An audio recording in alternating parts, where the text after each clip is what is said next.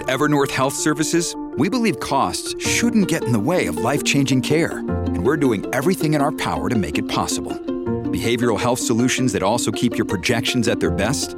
It's possible. Pharmacy benefits that benefit your bottom line? It's possible. Complex specialty care that cares about your ROI? It's possible. Because we're already doing it. All while saving businesses billions. That's Wonder made possible. Learn more at evernorth.com/wonder.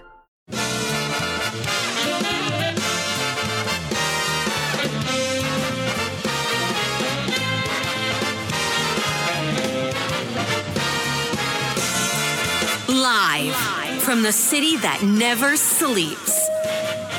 17 miles from Madison Square Garden, New York City. It's America at Night with Rich Valdez, America's favorite late-night talk program, featuring interesting guests from around the world and calls from across America. And now, here is your host, Rich Valdez. Hi there, good evening, and what's up, America? So it's the State of the Union. It's going down right now. Joe Biden's out there, Joe El Baboso Biden, and he's saying things like, we got to finish the job, and lots of other platitudes as he put out there. And we're going to bring you a little bit of that in a moment. I just want to let you know we're going to be getting into this all night. We're going to talk about the economy. We're going to welcome your calls a little bit later on as well, 833-4-VALDEZ. But I want to dip into this so that you don't miss it because it's really a sight for sore eyes. We made clear, and I made clear in my personal conversations, which have been many, with President Xi, that we seek competition, not conflict. But I will make no apologies that we're investing to make America stronger, investing in American innovation and industries that will define the future that China intends to be dominating, investing in our alliances and working with our allies to protect advanced technologies so they will not be used against us, modernizing our military to safeguard stability and deter aggression. Today, we're in the strongest position in decades to compete with China or anyone else in the world. Anyone else in the world. And I'm committed.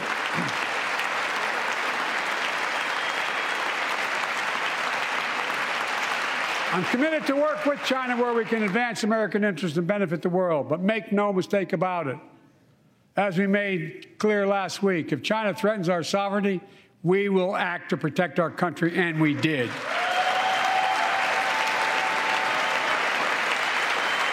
Look, let's be clear. Winning the competition should unite all of us. We face serious challenges across the world. But in the past 2 years, democracies have become stronger, not weaker. Autocracy has grown weaker, not stronger. Name me a world leader who changed places with Xi Jinping. Name me one. Name me one. America's rallying the world to meet those challenges, from climate to global health, to food insecurity, to terrorism, to territorial aggression. Allies are stepping up, spending more, and doing more. Look, the bridges we're forming between partners in the Pacific and those in the Atlantic, and those who bet against America are learning how wrong they are. It's never, ever been a good bet to bet against America. Never.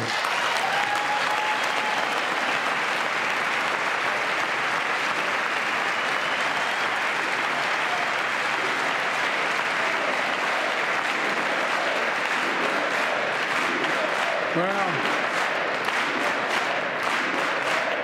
when I came to office, most assured that bipartisanship assumed was impossible, but never believed it. That's why a year ago I offered a unity agenda to the nation as I stood here. We made real progress together. We passed a law making it easy for doctors to prescribe effective treatments for opioid addiction. We passed the gun safety law, making historic investments in mental health. We launched the ARPA-H drive for breakthrough in the fights against cancer, Alzheimer's, and diabetes, and so much more. We passed the Heath Robinson PACT Act, named after the late Iraq War veteran whose story about exposure to toxic burn kits I shared here last year.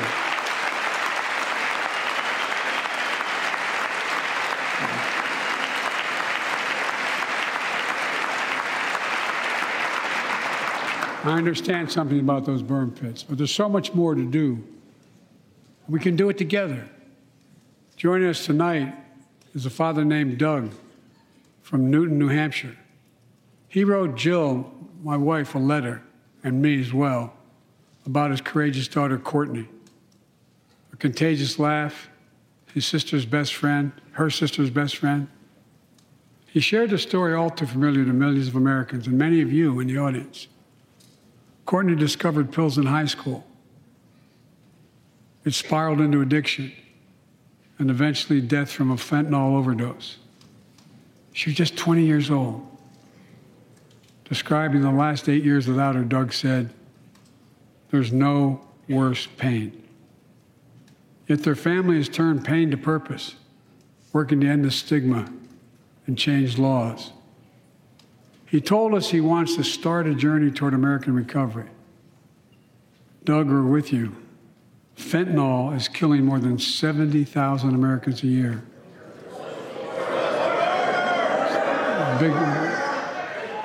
You got it.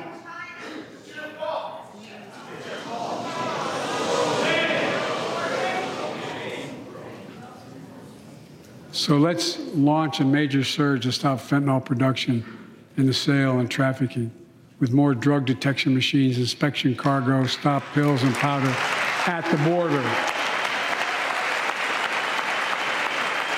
Working with couriers like FedEx to inspect more packages for drugs. Strong penalties to crack down on fentanyl trafficking. Second, let's do more on mental health, especially for our children. When millions of young people are struggling with bullying, violence, trauma, we owe them greater access to mental health care at their schools. We must finally hold social media companies accountable for experimenting they're doing running children for profit. It's time to pass bipartisan legislation to stop big tech from collecting personal data on our kids and teenagers online, ban targeted advertising to children, and impose stricter limits on the personal data that companies collect on all of us. Third, let's do more to keep this nation's one truly sacred obligation to equip those we send into harm's way and care for them and their families when they come home. Job training, job placement for veterans and their spouses as they come to return to civilian life. Helping veterans afford the rent, because no one should be homeless in America, especially someone who served the country.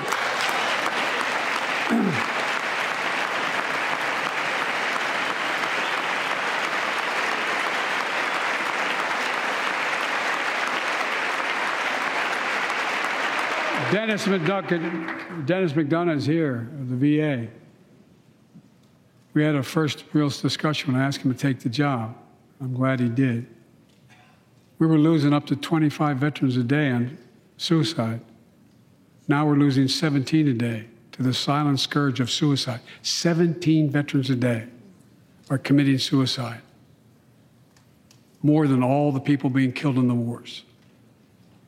Folks, VA is doing everything it can, including expanding mental health screening, proven programs that recruits veterans to help other veterans understand what they're going through, get them the help they need. We got to do more. And fourth, last year, Jill and I reignited the cancer moonshot that I was able to start with President Obama asked me to lead our administration on this issue. Our goal is to cut the cancer death rates at least by 50% in the next 25 years. Turn more cancers from death sentences to treatable diseases. Provide more support for patients and their families. It's personal to so many of us in this audience. All right, so President Biden, that's live, giving the State of the Union address, and he's mentioned things using his strategic smile and squint and his whining tone, saying, let's finish the job, come on. And insulting Republicans, saying that they're going to take the economy hostage. He's had a couple of interesting dust-ups there where he received some boos. But for the most part, he's kept it focused on really positive things, like the things he's talking about right now, like eliminating cancer by 50%. Good luck, President Biden. I hope you do. I've got a family member going through cancer, and it's not cool, it's not easy, it's not fun in the least, and I don't know that the president's going to do anything to reduce it by 50%, but these types of things are things that everybody can get behind, and he's got quite the skill in discussing those things. He also talked about giving teachers a raise, but mentioned nothing about giving cops a raise or anybody else who's got a difficult job. It's just interesting to see where his priorities are. And mentioned all of this job growth, but left out that many of those jobs were created in states that are what would be known as a red state or a Republican state. I think 4 out of the 5 top states are all red states. So we'll get to that in a moment. He also mentioned fentanyl killing 70,000 people a year and said, "You got it," when they said, "Close the border." So I think we're going to see if we're really going to hold him to account on that. He also said we got to work with FedEx to close the border and end the fentanyl crisis. I didn't know FedEx was responsible for it. Maybe I'm not in the know, but it just seemed interesting that he threw that out there. And he said he's committed to holding China accountable and protecting U.S. sovereignty. Oh, boy. Oh, we've been talking about that for a few days. Anyway, there is more to come straight ahead. Our guest coming up to help with the analysis of the State of the Union and bring you more clips from the speech will be Governor Scott Walker. Don't go anywhere. It's Rich Valdez. This is America at Night with Rich Valdez.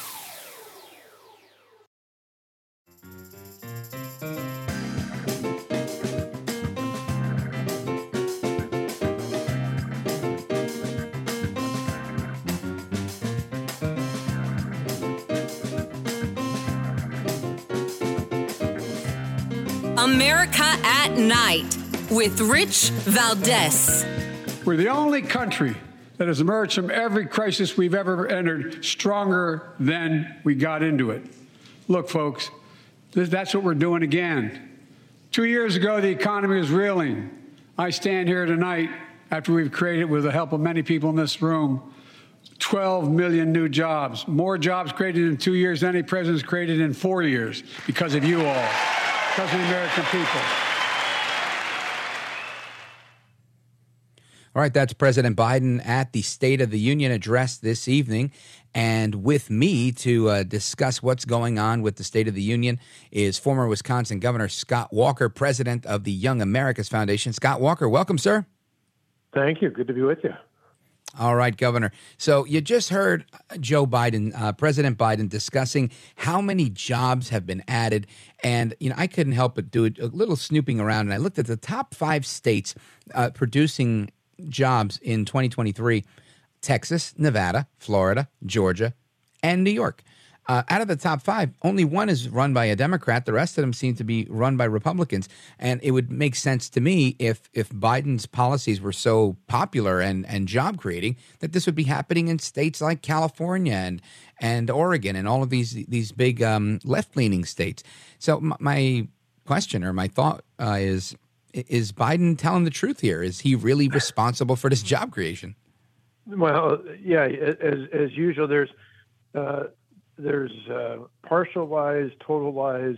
When he went after some Republicans for trying to do something with Social Security and Medicare, that was an outright pants on fire lie. In this case, the 12 million was kind of a half truth. I mean, 2 things with that. Not only the fact that you look at the states overwhelmingly, and not just those ones you mentioned, but overwhelmingly, the top states, not only now, but over the past several years, top states for job creation, top states for low unemployment rates, overwhelmingly are ones led by Republican governors. Conversely, some of the bottom states are the reverse. And the states for doing business. It's an area I knew well when I was governor. We got to the most jobs created ever during the history of my state when I was governor by putting in place pro-growth policies that empowered the people, not the government, to create more jobs. So, yeah, it's a shared responsibility, doing better in red states than blue states. But the other big thing that's important for people to put in context is any president following this pandemic was going to have a surge. The question was how much, because, of course, after the shutdowns, we know that there were so many jobs lost early on in 2020, many of which took quite some time to come back from. So you mentioned Nevada, for example. The surge there was because finally this past year the tourism industry came back. So it's important to put things in context. Most important factor, though, of all of them, national poll, Washington Post, ABC News poll shows that 41%, the highest in the history of that poll back 37 years, the highest number of people who say that they are doing worse off today financially than they were 2 years ago when he took office. That spells big trouble for Joe Biden. Yeah, I'm looking at that here. ABC News, record numbers of people are worse off, a recipe for political discontent. That's according to the new poll. It says here nearly 4 in 10 Americans think that they were better off before Joe Biden. This has got to, I don't know, for lack of a better word, it's got to suck for Joe Biden that everybody, at least that high of a number, feel that this is not a good situation to be in. As a former governor, if you had to give Joe Biden some advice, what would you tell him, Governor? Well, I'd say look to, of all people, a guy who was just with him recently, Bill Clinton.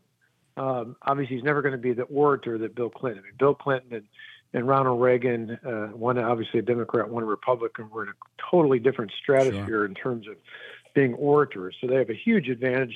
Something like even Barack Obama didn't agree with his policies, sky high, in terms of rhetoric on this. So, but the way I say turn to Bill Clinton, not so much for his style, but substantively, the advantage of Bill Clinton was in 1996 in particular. That's where probably one of the most famous lines in the State of the Union address. He said, "The era of big government is over." Then he qualified it by saying we still have to, look out for those in need. But it was a strong and unexpected message, not just to members of his own party and not just to Republicans in the Congress, but to Americans that, hey, this guy, even though he's a Democrat, he's reaching across the aisle. He kind of gets it. He wants to get things done. I didn't hear a whole lot of that tonight, except for what was a little bit ad-libbed, and that is, I referenced it a moment ago, when he, in his prepared speech, basically was trying to scare Americans into thinking that some Republicans might be thinking about somehow cutting back on Social Security and Medicare. You even saw the speaker just shake his head and say, no, but you heard not just from a handful, but you heard widespread pushback on that from the Republican members, so much so that he actually backed away from it and said, well, I'm glad to hear that nobody here seems to be wanting to cut Social Security and Medicare for seniors. Well, that was a huge moment in the sense that was one of the few bipartisan moments. They all stood for that, but I don't think that was a part of their plan. I think strategically they wanted to try and falsely paint Republicans in that regard. And at least for those tuning in, they clearly saw that that's not the case. Nobody's credibly arguing to cut Social Security or Medicare, for seniors. That's an excellent point, and we have a clip of that audio. We're going to play it when we come back from the break. But I wanted you brought something up that I think is incredibly important when you mentioned this ABC News poll. And as I was looking through it, it wasn't just the initial number that you mentioned. That was obviously the top line. But if you keep going, it talks about a really high number of people that don't want Biden to run again, even amongst Democrats. And I'm thinking, given what you're discussing on how he's missing the mark on a lot of issues and trying to paint the Republicans in a certain light and getting that pushback, it seems even Democrats are dissatisfied with the approach. The number I'm looking at here says nearly 6 in 10 Democrat-aligned adults don't want to see Biden nominated again for the job, and only about half as much on the Republican side didn't want to see Trump at that time when it was last done, the poll. So I'm thinking, man, this is not good. He's doing worse than Trump was with his own party, and this clearly, in my opinion, spells trouble for him. Do you agree? Oh, hands down. I mean, again, you saw in the past, Barack Obama, obviously the man he was vice president for, a lot of people on the right of center disagree with his policies, but had great respect, certainly for his command of the issues, being on top of things, was a formidable foe on many of these debates. And certainly that's why his own party rallied around him. I think many people here look and say, hey, we don't have our best foot forward. We don't have the best person out here making the case if you're a Democrat. Yeah, Governor, hang on right there. We're going to hit this pause. We're going to be right back with Governor Scott Walker, president of Young America's Foundation.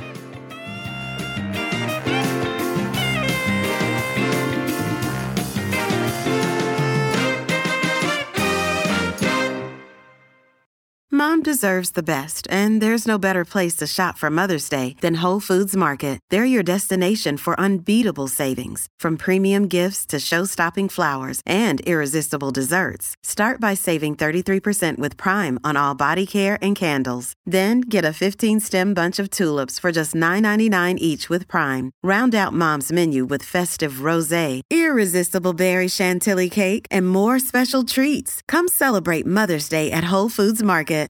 Afford Anything talks about how to avoid common pitfalls, how to refine your mental models, and how to think about how to think. Paula, while certainly you can mess up on $1 million a year, it is far less likely than it is on $30,000 a year. Right. I would meet wonderful people that were struggling with a budget that was super tight. It was 100%. You need to make more money. Make smarter choices and build a better life. Afford Anything, wherever you listen.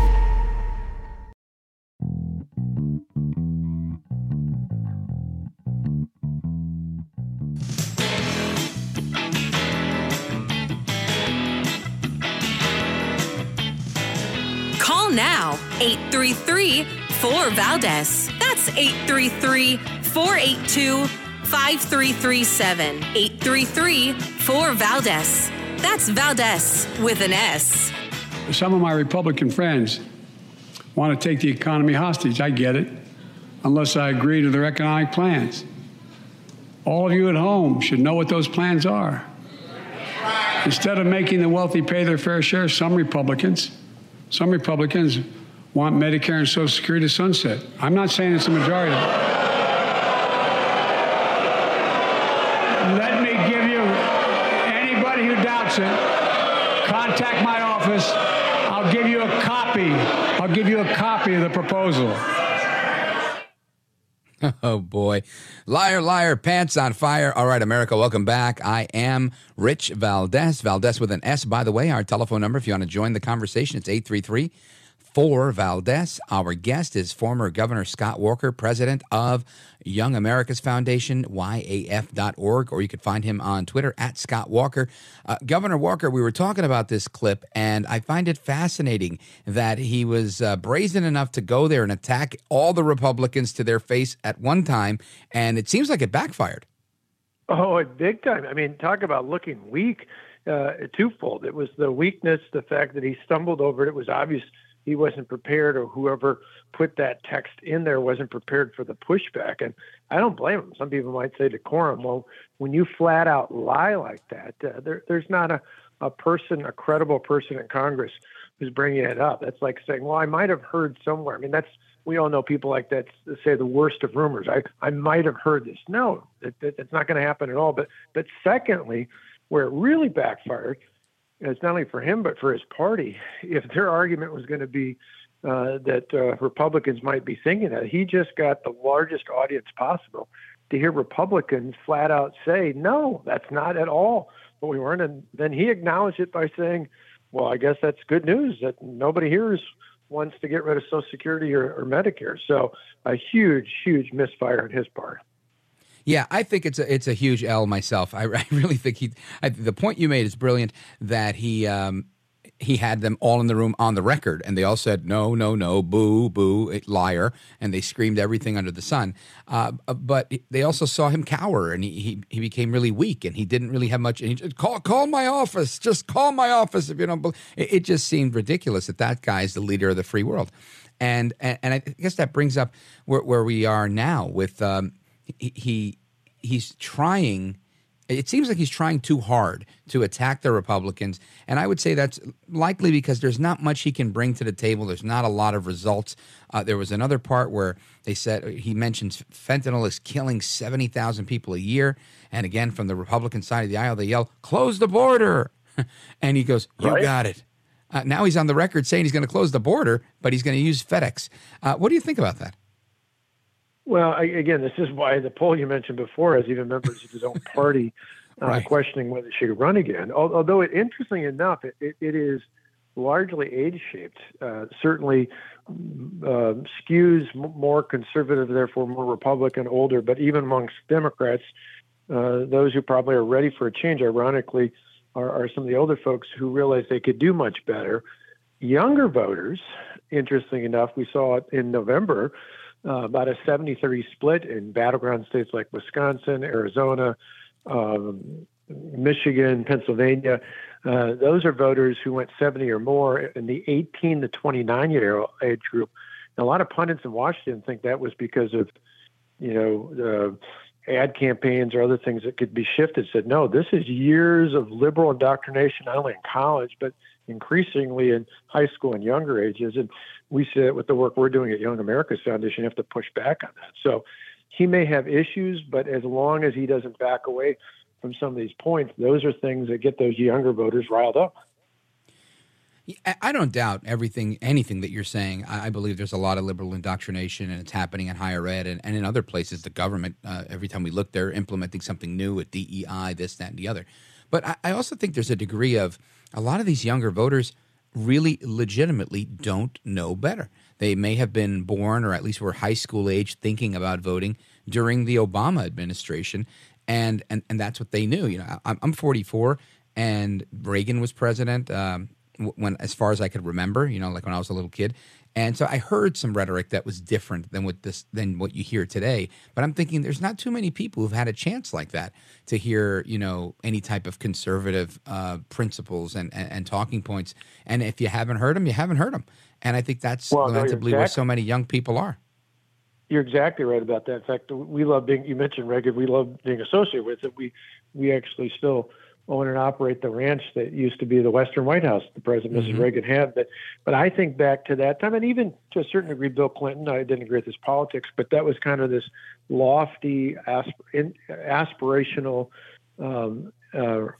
rhetoric in the best of terms. I mean, Reagan talking about a shining city on a hill. I would argue, if you look at not only State of the Union addresses, but most of the speeches our 40th president gave, you could give them today and they would be just as inspirational, because they were about big ideas. They weren't just about specific programs. They weren't just a checklist of things. And that's why people forget this, but that age group I talked about, Reagan actually carried in both 80 and 84 the youth vote. And that would be unheard of today. But I think, he was, again, that very optimistic, visionary person, could talk to people in a way that connected. And with Barack, if you came of age under Barack Obama, you didn't hear anything else. You just kind of think, okay, this is Uncle Joe, the less articulate version of him. And that's why our work is cut out for us. We need to point out a counter. We need to make our voices be heard on campuses and schools, and even things like big tech and social media and elsewhere, to just give a counter. Because I think a lot of young people are hungry for an alternative. I think tonight they heard this and were perplexed. They liked some of the items on the checklist, but at the same time, they were confused, thinking, how can this guy claim he wants to work with the other party and then attack him on some of those things where there was such heavy pushback? It filled a lot of contradictions. Yeah, 100%. And folks, if you're just tuning in, we're on with former Wisconsin Governor Scott Walker. He's president at the Young America's Foundation, YAF.org. Check out the work they're doing. It's amazing. And you could find Governor Walker on Twitter at Scott Walker. And we're breaking down the State of the Union and some of Biden's biggest, I'll be friendly and call them faux pas, in his speech. Otherwise, it was pretty much more of the same, like, don't do bad things and let's stick together. We're Americans. Let's get the job done. Finish the job. And all these other things he's saying. And we're going to continue our conversation with Governor Walker straight ahead. We're also going to learn about some of the great work they're doing at Young America's Foundation. So don't go anywhere. Don't move a muscle. I'm Rich Valdez. We'll be right back. This is America at Night with Rich Valdez.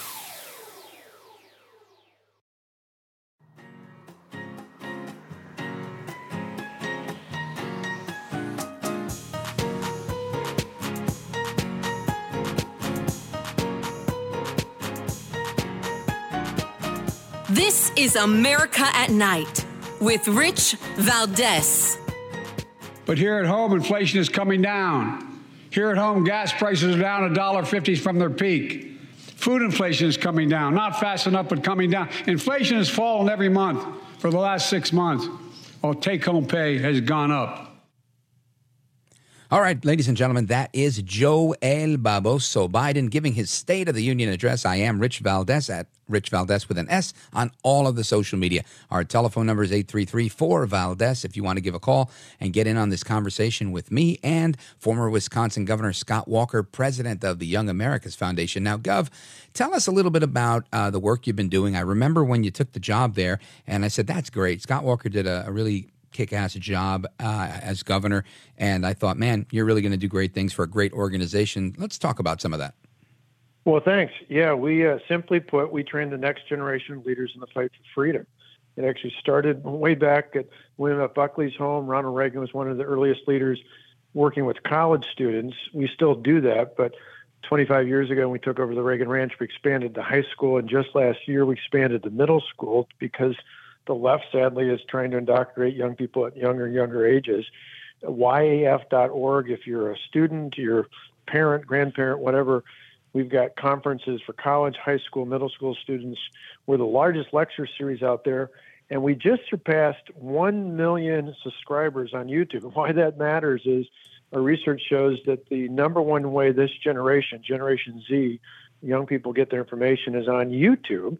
And so every time we take a prominent speaker onto campus for a lecture series, or we have a conference where we have speakers at, we broadcast those all, and part of the big exciting part of it's kind of like the interchange you have on the radio where people not only give a lecture, they take Q&A from the audience, and that really engages viewers. So we had over 600 million views on YouTube alone. So we're making a difference, but there's a whole lot more work to be done.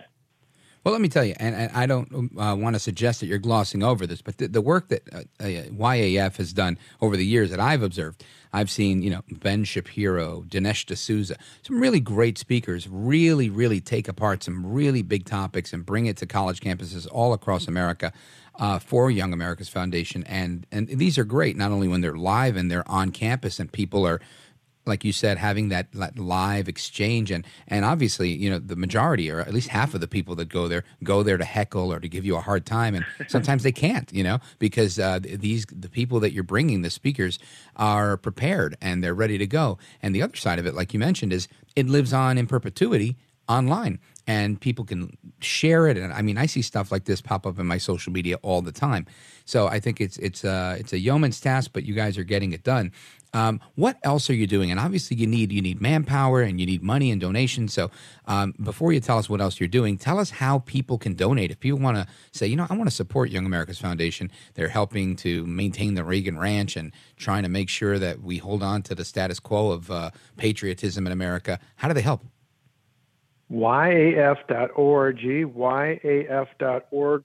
Last year alone, we had over 96,000 supporters from across the country. And we put these on basically at little or no cost. So someone can come out to the Reagan Ranch, or they can come out to Washington, or we're going to have a packed crowd, for example, in Dallas, Texas this weekend for one of our regional conferences. We put up the funding that put them up in a hotel, pay for their lodging, pay for their food, pay for bringing in spectacular speakers. And it's through the generosity of folks giving us, anywhere from $25 up to a couple million. There's people all over the spectrum that help out. So we also have a lot of folks that help out. One of the best ways that we get young people to these programs is through referrals. So it might be a fellow student, might be a parent, might be a teacher, might be a youth leader at church or some other organization, or grandparent. Pass that on, because these young people are so brave. And the number one thing we hear is not just that they love speakers like you said, Ben Shapiro, Ted Cruz, Kristi Noem, you name it, we've got them all. But it's that they understand they're not alone. They come to these events and they realize, wow, there's other young people that share our values, that share our thoughts. And that's probably the most exciting thing of all. Yeah, it is outstanding work that you're doing. Now, in addition to the campus program or the speeches, what other work are you doing and how are you getting it done? Yeah, we go on the campuses. So pre-COVID, we were on over 2,000 campuses, either through our chapters or working with other groups, not only bringing the lectures in, but doing activism, challenging aggressive professors and teaching assistants and others out there. We have a whole legal department. We work with groups like Alliance Defending Freedom to protect not only our speakers and chapters, but any other right of center organization having the right to be heard on campus, because that's the number one problem right now. is poll after poll. In fact, there was just one done by the University of Wisconsin system, a place I'm familiar with, that showed that the overwhelming majority of students on campuses, as we've seen in other polls, feel intimidating from expressing their views. Particularly at public institutions, free speech is guaranteed in our Constitution. But at a college or university, it should be revered. And sadly, that's where it's most at risk right now. And so we're pushing back, not just through conferences and lectures, but to make sure that students are not intimidated and that we've got the force of not just the law, but the Constitution on our side. Outstanding work that you're doing.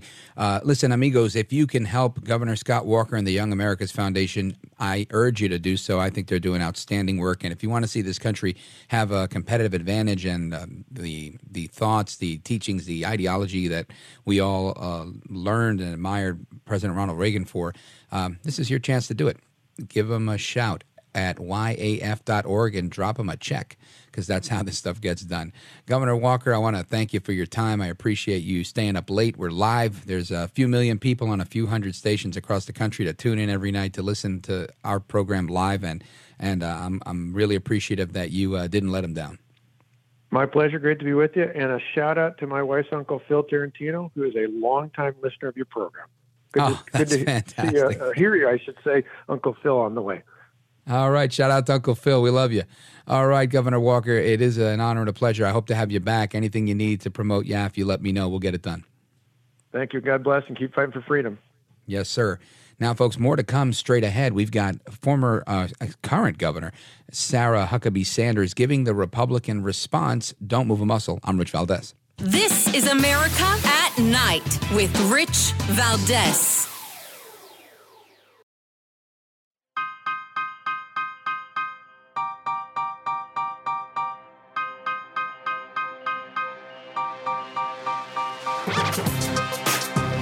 America at Night with Rich Valdez. Good evening. I'm Sarah Huckabee Sanders. Being a mom to 3 young children taught me not to believe every story I hear. So forgive me for not believing much of anything I heard tonight from President Biden. From out-of-control inflation and violent crime to the dangerous border crisis and threat from China. Biden and the Democrats have failed you.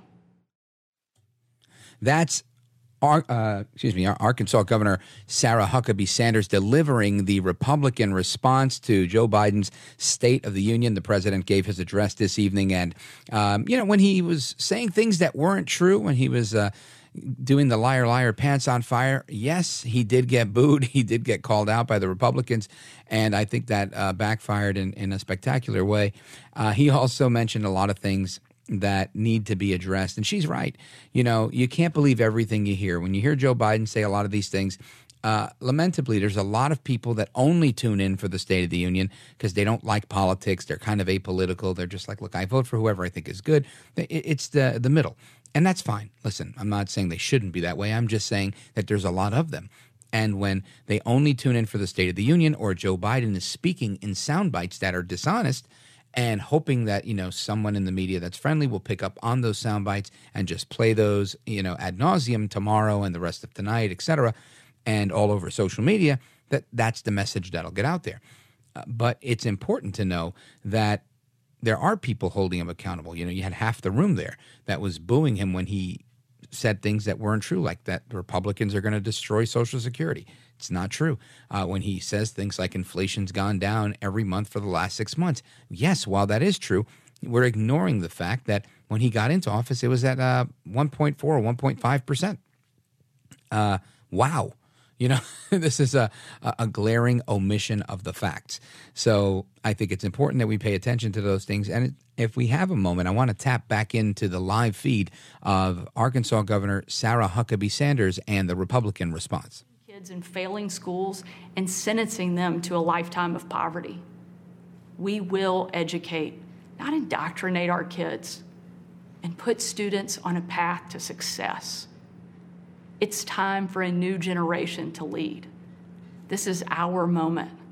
This is our opportunity. A new generation born in the waning decades of the last century, shaped by economic booms and stock market busts, forged by the triumph of the Cold War and the tragedy of 9/11. A generation brimming with passion and new ideas to solve age-old problems. A generation moored to our deepest values and oldest traditions, yet unafraid to challenge the present order and find a better way forward. If we seize this moment together, America can once again be the land of the free and the home of the brave.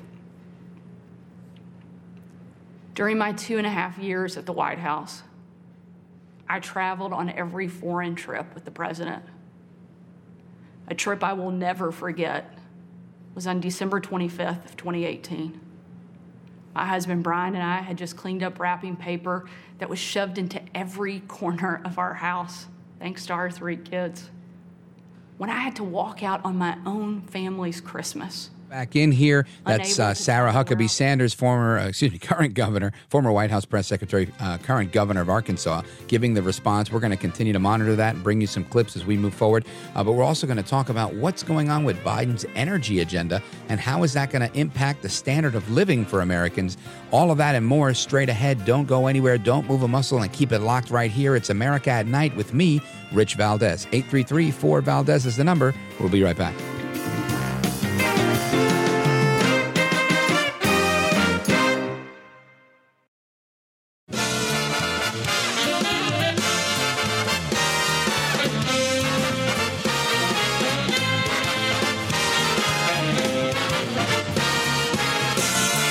Live from the city that never sleeps. 17 miles from Madison Square Garden, New York City. It's America at Night with Rich Valdez, America's favorite late night talk program, featuring interesting guests from around the world and calls from across America. And now, here is your host, Rich Valdez. Hi there, good evening, and what's up, America? I am Rich Valdez, Valdez with an S, on all the social media. If you want to give us a call, it's 833-4-VALDEZ, 833-482-5337. And I want you to hear this clip from the State of the Union. President Biden yet again attacking America's energy production as the culprit here, even though he's the one that kind of caused the problem with his energy restrictive policies. But listen to this. Have you noticed Big Oil just reported its profits, record profits?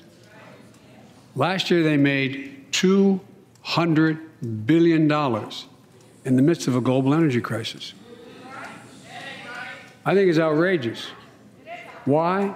They invested too little of that profit to increase domestic production. And when I talk to a couple of them, they say, we're afraid you're going to shut down all the oil wells and all the oil refineries anyway, so why should we invest in them? I said, we're going to need oil for at least another decade. And that's going to exceed and beyond that. We're going to need it. Production. If they had, in fact, invested in the production to keep gas prices down, instead, they used the record profits to buy back their own stock, rewarding the CEOs and shareholders. Now, listen, I would have been laughing at him, too, because I find it fascinating that Biden comes in and signs a sweeping, 54 executive orders in his first days in office, and many of which were about this idea of we have to stop drilling, we have to stop leasing federal land to anybody that's drilling, to anybody that's, trying to basically stifle the American energy industry, and then turn around 2 years later in his second State of the Union and say, we need more domestic production. So I think it's really rich. And, of course, in the interim, there's all of this quasi-political policymaking that's going on between the government and big businesses and corporations, where they're focused on ESG, the environmental, social, and governance policy and infrastructure that they've created to make sure everybody's green compliant. And all of this has happened, yet he plays, coy on this. I don't know what you're talking about. So with us to make sense of some of this stuff is a former Wall Street banker and turned filmmaker, Kevin Stocklin. He produced a movie called The Shadow State. It's a documentary. I saw it that you could see on the Epic Times. Kevin Stocklin, welcome to the program. Thanks for having me on, Rich. You bet. So, in hearing that clip from President Biden talking about, how we need to ramp up domestic production, what's your initial reaction to that? I think I'm laughing right along with the audience. Few presidents have done more than our current president to undermine our fossil fuel and our energy production in this country. And it reminds me as well a little bit of kind of the Soviet Union in the 20s and 30s when they were hunting for speculators to try to figure out who destroyed our economy, who did this to us. This is what we hear from Biden and Bernie Sanders and Elizabeth Warren. We have to root out the speculators, and the excess profits from the capitalists, et cetera. Yeah, and I think it's a great comparison that you made, but it's sad that that's the comparison that you're making, right? We're comparing the United States to the former Soviet Union, and there's so many similarities, sadly. But why do you think? I think it's clear he's doing this because he's beholden to somebody somewhere, whether it's the actual green movement or those that want to change the way our economy works, change it to something that's more battery operated with, what they want to call renewable energy, and focus on electric vehicles and whatnot. But to me, that seems like it's just a play to those who have the monopoly on cobalt and lithium, i.e. China. And I just think that's how I see it. But I'm curious to hear your thoughts on it. Yeah, it's interesting how it's been framed. It's been framed as a what Biden calls the incredible transition from dirty fossil fuel energy to clean, renewable energy. And that is actually not how we should be looking at it at all. What this is an attempt to transition our economy, in fact, the world economy, from a fuel-based economy to a mineral-based economy. And that transition requires us to move from an energy source that we're self-sufficient in, that is abundant, that is affordable, that is transportable, to a new energy source that is, we basically have to mine it in countries that are not friendly to us, China, Africa, places like this. It is refined, the vast majority of it in China. And it is hugely pollutive. It pollutes rivers, the strip mining that they have to do to get these minerals out of the ground. All of this is devastating to the environment, not to mention all the CO2 emissions that come from extracting it, refining it, shipping around the world, and everything else. And it creates an enormous dependence on foreign countries where we could be self-sufficient in all of the abundant energy that we have right here in the United States. Yeah, but of course, critics are going to turn around and say, no, but you can't do that because fossil fuels are finite and they're going to run out. And if we keep drilling, we're going to ruin it for our children and our children's children and for generations to come. That's actually incorrect. We have fossil fuels in abundance. The limitation is not on what's available. The limitation is really just on our willingness to invest in extraction and refining.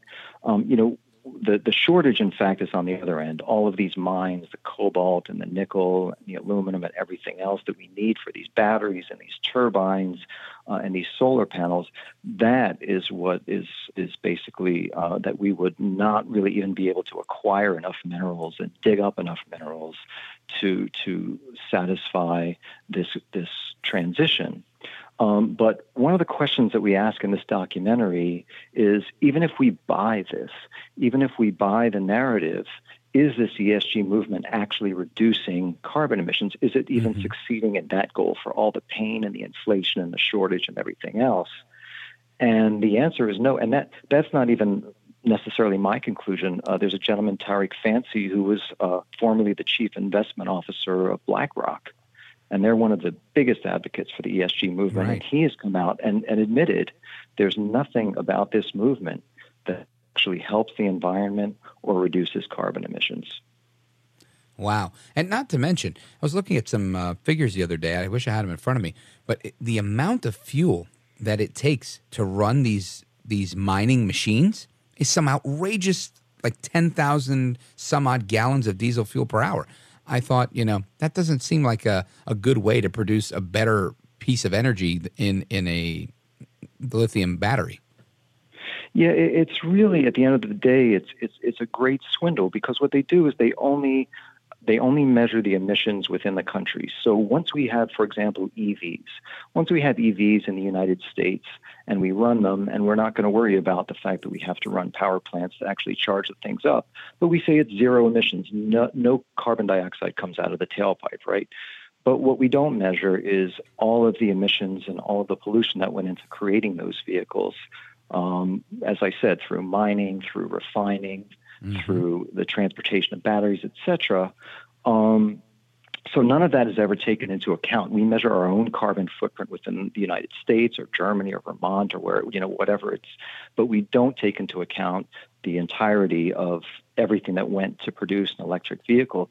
They've done studies, and a lot of this is based on assumptions, but on average, an electric vehicle takes between 6 and 8 years to break even in terms of its carbon footprint when you measure how much carbon it took, how much carbon emissions it took to actually create an electric car. So you generally have to drive them between about 60 to 80,000 miles to break even for what's called the carbon debt, and that is all the carbon emissions that went into making it in the first place. All right, America, we are on with Kevin Stocklin. He's a former Wall Street banker turned film producer, and we're discussing Biden's energy plan and how ESG isn't what it's cracked up to be. We're going to talk about how that has an effect on inflation and how inflation is affecting all of that when we return. Don't go anywhere. And make sure you check out his website, theshadowstate.com. The film is called The Shadow State. Theshadowstate.com is the website. I am Rich Valdez. He is Kevin Stocklin. We'll be right back. This is America at Night with Rich Valdez.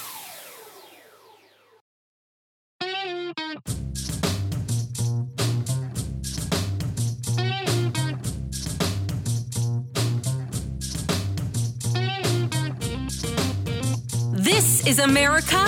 This is Night. This is Rich Valdez. In a world of a clean energy future, I visited the devastating aftermath of record floods, droughts, storms, and wildfires from Arizona to Mexico to all the way up to the Canadian border. More timber has been burned, as I've observed from helicopters, than the entire state of Missouri. And we don't have global warming? Not a problem. In addition to emergency recovery, from Puerto Rico to Florida to Idaho, we're rebuilding for the long term. New electric grids that are able to weather major storms and not prevent those forest fires. Roads and water systems withstand the next big flood. Clean energy to cut pollution and create jobs in communities often left behind. We're going to build 500,000 electric vehicle charging stations installed across the country by tens of thousands of IBEW workers. All right, that's President Biden a little while ago at the State of the Union address. And my guest right now is Kevin Stocklin, former Wall Street banker turned filmmaker. He's the producer of The Shadow State. You can check that out at theshadowstate.com. Kevin Stocklin, in looking at what Biden's talking about and listening to what he said, how do you see all of this talk about the federal government's investment in electric vehicles? How do you see that ultimately helping the consumer? I mean, it's not going to help the consumer at all. Government industrial policy has always been a failure throughout history. They choose the wrong technology. They stick with it too long. It inspires cronyism and tremendous waste, and this is going to do absolutely the same thing. What they are trying to do is push and compel Americans onto the electric grid for electric cars. There are a number of states that are now banning gas heating in new homes. You have to have electric heating. We've all heard about this, issue about trying to ban gas stoves. But what they're trying to do is push Americans onto the electric grid. For some reason, they think this is a solution. The electric grid is barely able to handle the demand that we have today in the United States. We are experiencing for the first time rolling blackouts, throughout the country. Right. In Tennessee, where I live, we are supposed to be one of the most stable regions of the power grid in the United States. And we had rolling blackouts during Christmas. So what's happening, that's what's happening on the demand side. On the supply side, it's even worse, because what this movement is doing is retiring fossil fuel power generation plants, coal certainly, but natural gas as well. And they are replacing them with wind and solar, which are intermittent. They work when the sun shines or the wind blows, but they can't supply power to the grid all the time. And so they use the stable supplies, which is nuclear and fossil fuel, to cover those moments when the intermittent power supplies are not working. However, at some point, which is coming soon, you add so much unreliable power into the grid that it becomes unstable. And that is what we are starting to see in the United States. So at the very moment that they are pushing Americans to be dependent on the electric grid for the most basic things, heating our homes and transportation, they are at the same time creating instability into our power grid. At some point, this is going to create a major crisis in the country. And what do you think this crisis amounts to? Is it going to be something that's, in comparison to just more of a financial crisis, kind of like what inflation is causing, or will it be like a commodity issue, like we won't have enough energy, enough infrastructure, or a combination thereof? I mean, it depends on how far down this path we're going to go before we turn around. Right now we are experiencing, now they've just barely chipped into our fossil fuel production. It's stayed at generally around 83-84% of the world depends on fossil fuels, and they've chipped away at that by a few percentage points. And we can already see the effects of that, right? In the price of food, in the price of fuel, and fossil fuels, it goes to the entire economy. It's not just what you pay at the pump. It's manufacturing, it's transportation, and farmers rely on diesel fuel for their tractors. They also rely on fertilizer, which is a derivative of natural gas. So we've just kind of started down this path, and we're already seeing the effects. But if they actually push the grid to where it starts to break and starts to crack, you can think of all the things that we rely on for that. It's not just heating our homes, it's computers, it's everything. So, and we are being pushed to become even more dependent on it. The diversity that we have in power sources, we can use oil and natural gas and everything else for heating, et cetera. We're now being pushed to be ever more dependent on this grid. So it really depends on how far down this road we continue to go before we stop and say, this is insanity. Yeah, and this is kind of part of what you outline in your film, The Shadow State. Tell us a little bit, I guess, final word to you with The Shadow State, and letting us know where people can check out the film and how they can get a copy of it, et cetera. Yeah, well, you can go to theshadowstate.com, but it is also free to any Epoch Times subscribers. This was produced by the Epoch Times, EPOCHTIMES. So those are the two places where you can watch it.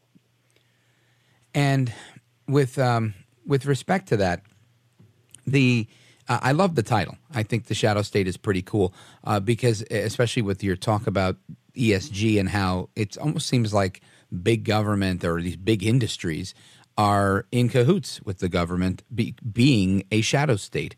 And I don't know that we make that go away entirely, but what's your overall take on how we minimize its impact? Yeah, we don't want to let people think that all hope is lost. There's been tremendous pushback. Red states are pushing back. They are boycotting ESG banks and asset managers.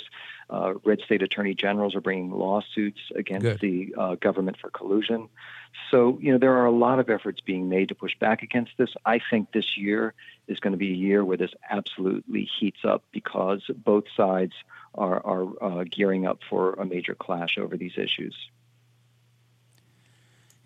If you had to guess, would you think we see a continued decline or a continued pushback, which leads to a decline, or or do you think it's going to continue to be an uphill struggle? It's hard to say. The supporters of this industry, so they've got tens of trillions of dollars of assets. Right. They have virtually every Western government, certainly the Biden administration, and corporate leaders are generally in support of it as well. On the other side, you have the voters. You have people who are suffering through this, and I think that suffering is only going to get worse. And you have a number of leaders that are coming out in conservative states and now the House of Representatives potentially that are going to start fighting back against this. So, it's a tough call which way this is going to go. We're going to have to see, but I think it's very important. And the reason that we made this was so that people can wake up to what's going on in this industry. Sure, to be aware. All right, folks, that's Kevin Stocklin, theshadowstate.com. Kevin Stocklin, thanks for being with us tonight. Very enlightening. Thank you, Rich. You're welcome. All right, now what happens when you're going on a date and you can't afford it because your parents are paying your bills? All right, we're going to get to that with Derrick Kinney. Don't go anywhere. I'm Rich Valdez.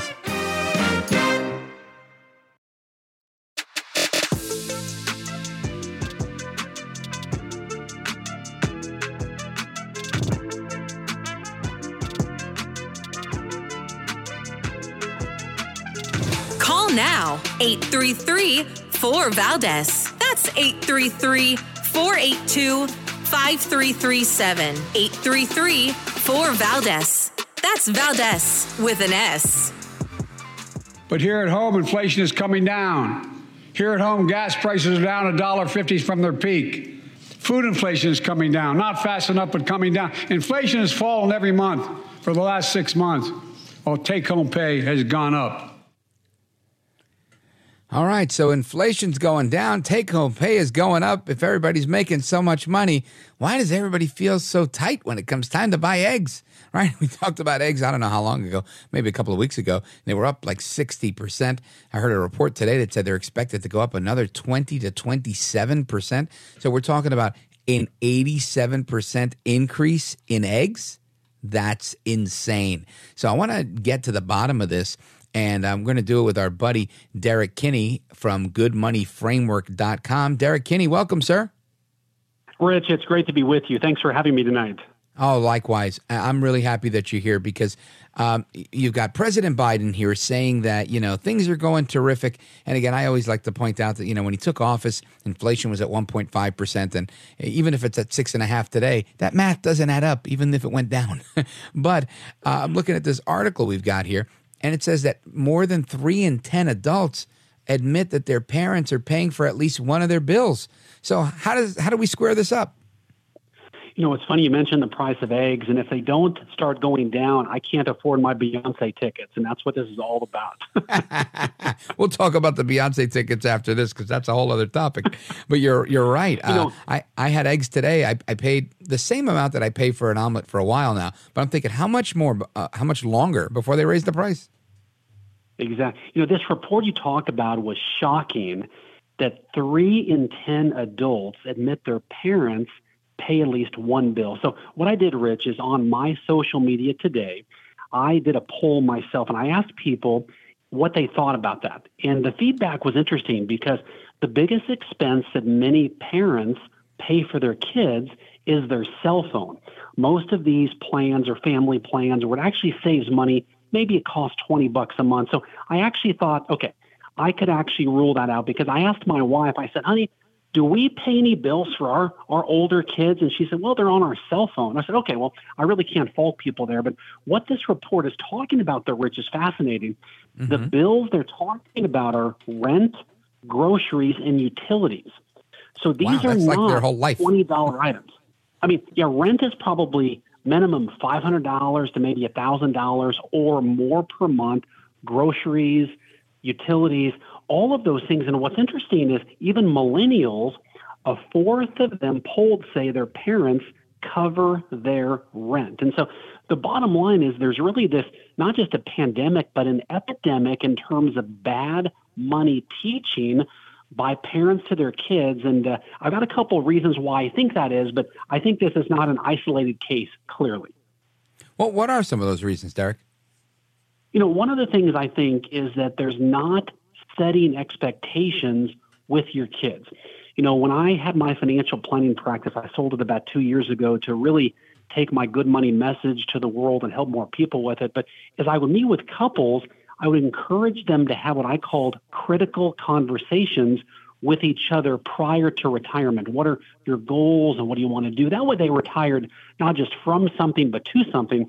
And I think that's where the gap is, Rich. I think most parents are not having the critical conversations and setting expectations with, you know, son or daughter, when you graduate college, here's what's going to happen financially. And don't just have it the weekend before they graduate. You want to have this years before, so mentally your child is adjusting to this new way of thinking and this segue to responsibility. And couples that I've coached that have done that report back to me that they have economically independent kids who are proud of the fact that they pay all their bills on their own. Listen, I'm not going to fault anybody ever for improving their parenting. I can always improve mine. But I think that this part of what's going on here with people with 3 and 10 people paying for one of their kids' bills, I think it goes beyond parenting. I think these are parents throwing their kids a lifeline because they realize their kids can't afford to live right now because they are making less money. Even though, you know, wages have gone up a little bit, they haven't gone up as quickly as the rate of inflation. So I think even if you make a couple extra bucks, you still may not be able to afford the eggs or the Beyonce tickets. You know, it's interesting you say that because, you know, I think right now so many kids are growing up with a lifestyle vastly different than how their parents grew up. And so one of the things I realized, we have 4 kids of our own, and I began to want to tell my kids, you know, back when I was your age, and I can almost hear my voice getting older as you say that. And I began to realize, Rich, that makes 0 sense to my kids because they didn't live that. And that's not fair to hold them to that standard. So my kids are growing up in a much more affluent lifestyle because I've worked hard to build a business. And so that's all they've ever known. But what I realize is there's this sense of almost having to create this hardship economically for our kids where they then have the hunger and they've got the drive to get the brass ring themselves. And I think that's where so many parents, and I've been guilty of this myself, is I wanted to give my kids sort of a better life than I had. And I think that's where we get it wrong, is sometimes our best memories are when I think back to when I first got married to my wife and we would sit on the back of a $50 couch and eat our chips and salsa from the local taco shop. And that was like a big splurge dinner because we barely had 2 pennies to rub together. And I'm thankful for that. But today's generation probably won't have many of those memories, which really doesn't give them a sense of fulfillment going forward. Right. And it doesn't give them that hunger that you mentioned, which I think is critical. And excellent point. And I think inflation plays a part, and I also think that lack of hunger because it's a different time plays a big part too. Folks, we're on with Derrick Kinney, and his website is goodmoneyframework.com. But if you want a copy of his ebook, you can check out a couple of chapters of it at goodmoneychapters.com, goodmoneychapters.com.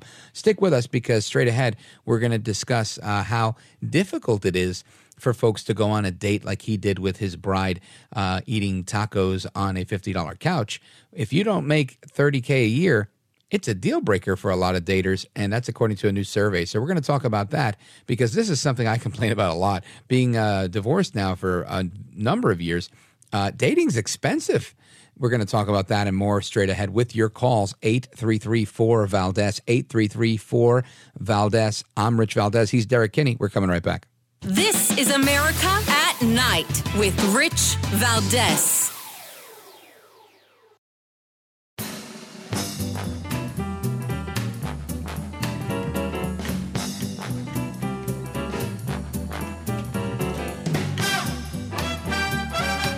He's brown, he's bald, and he's breaking it down.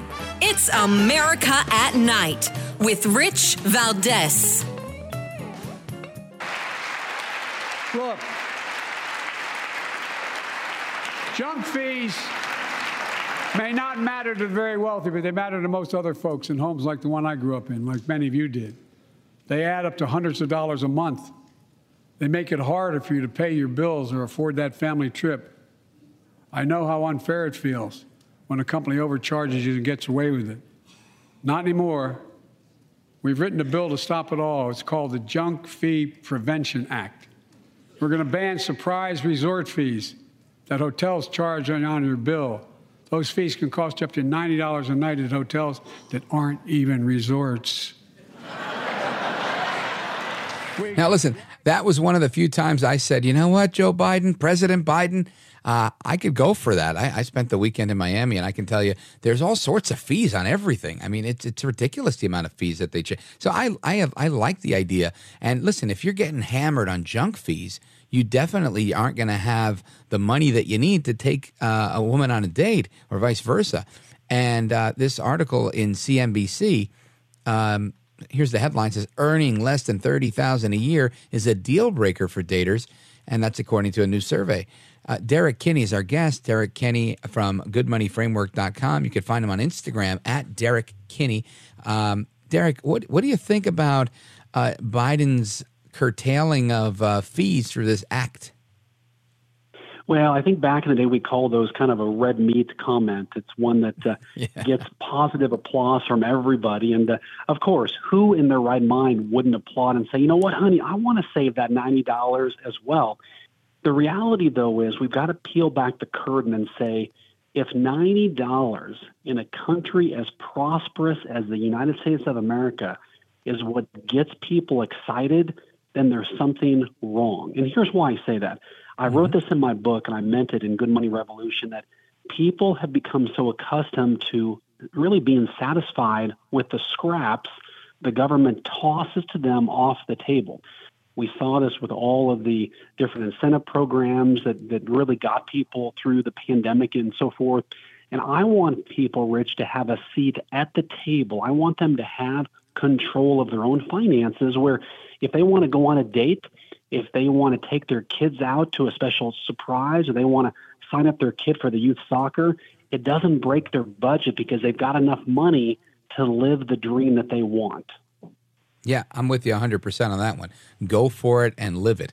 So when we're talking about these dates, I'm looking at this article, and it was a survey done of 1,000 adults by Western and Southern Financial Group. And it indicates that a third of couples don't even talk about their finances until after they're married. And this $30,000 number, which is well below the median, which currently, according to this, from 2021 is under $38,000 a year. And I could see how it could be a deal breaker, because how could you afford it?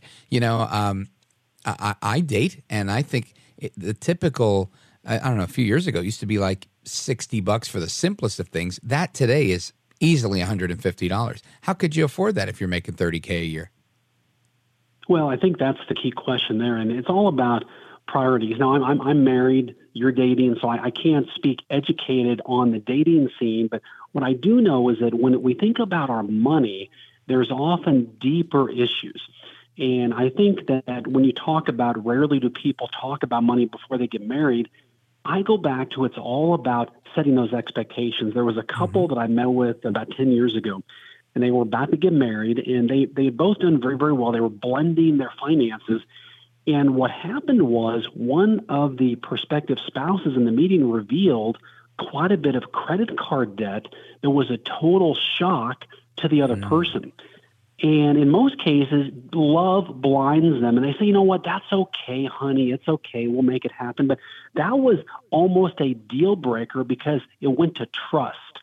Rich, they realized that if this person is covering up their finances, can I really trust them in an emotionally loving relationship? And it was a lot of walking through with them and really retraining them and building trust with each other that allowed them to now have a very successful marriage and even more, a successful financial life. And I think what holds people back is they think that money naturally happens. We talk about the issues with financial literacy these days, where people who don't have a financial literate background, it may cost them an extra $1,000 in just wasted decisions in the course of the year. So I think people underestimate the power that money can have. Am I saying the love of money is the key? No, but I want more people to have more money to do the good in the world they want to do. But it starts with getting them educated so that they think of themselves as the CEO of their money.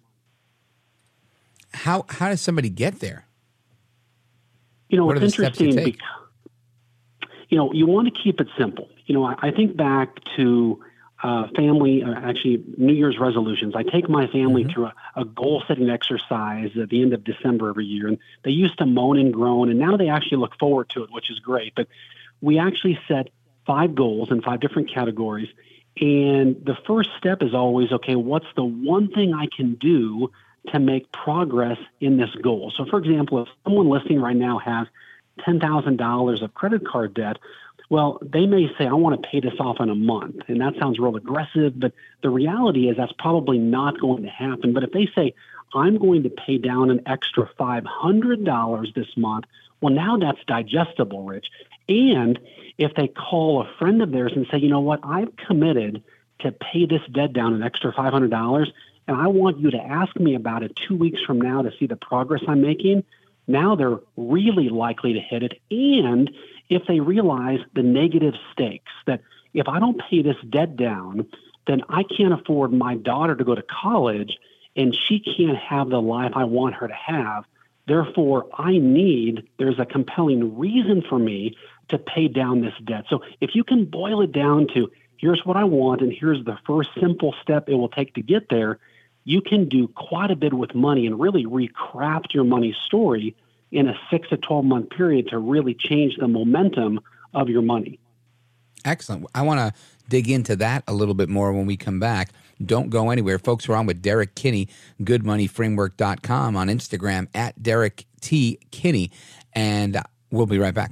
This is America at Night with Rich Valdez.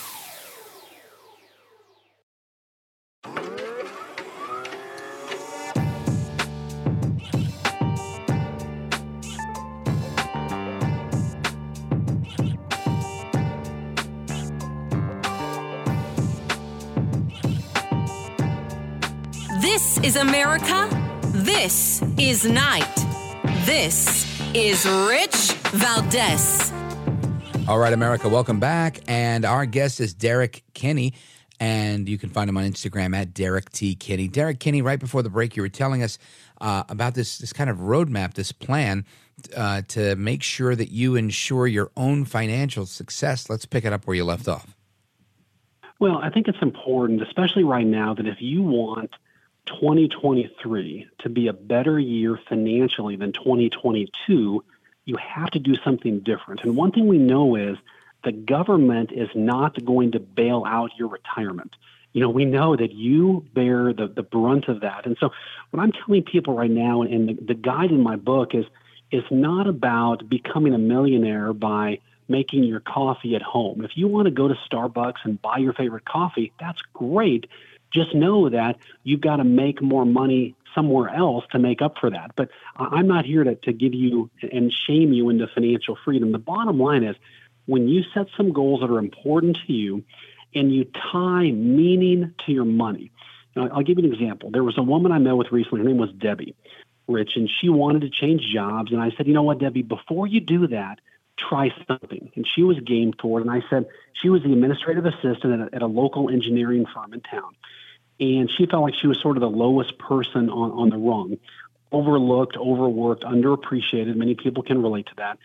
And I said, what could you do to help your boss either make more money, save more money, or grow the business?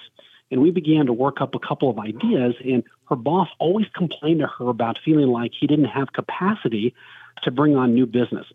And so we came up with a game plan of basically taking 25% of the customers they had, letting Debbie be the point of contact, and working out an incentive plan for her, which would free up her boss.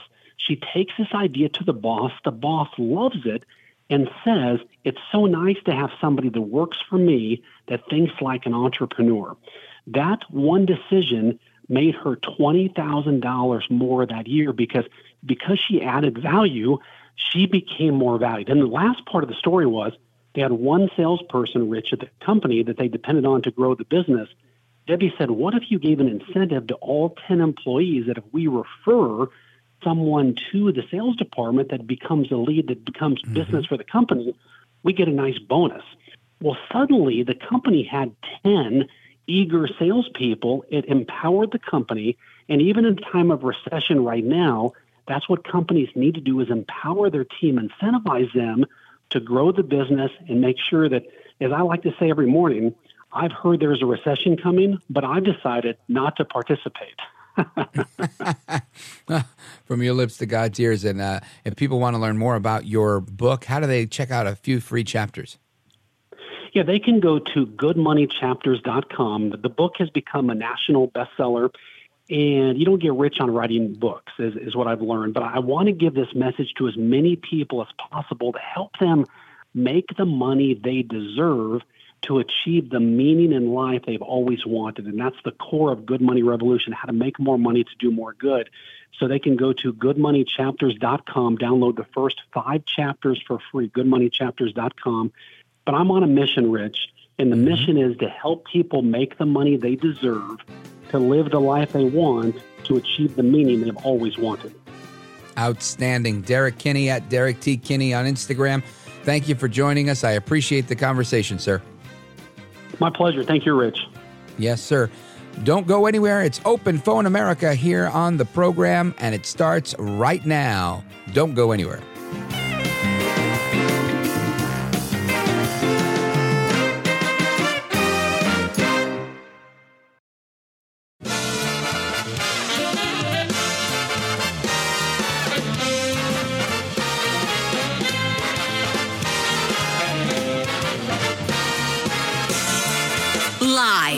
From the city that never sleeps.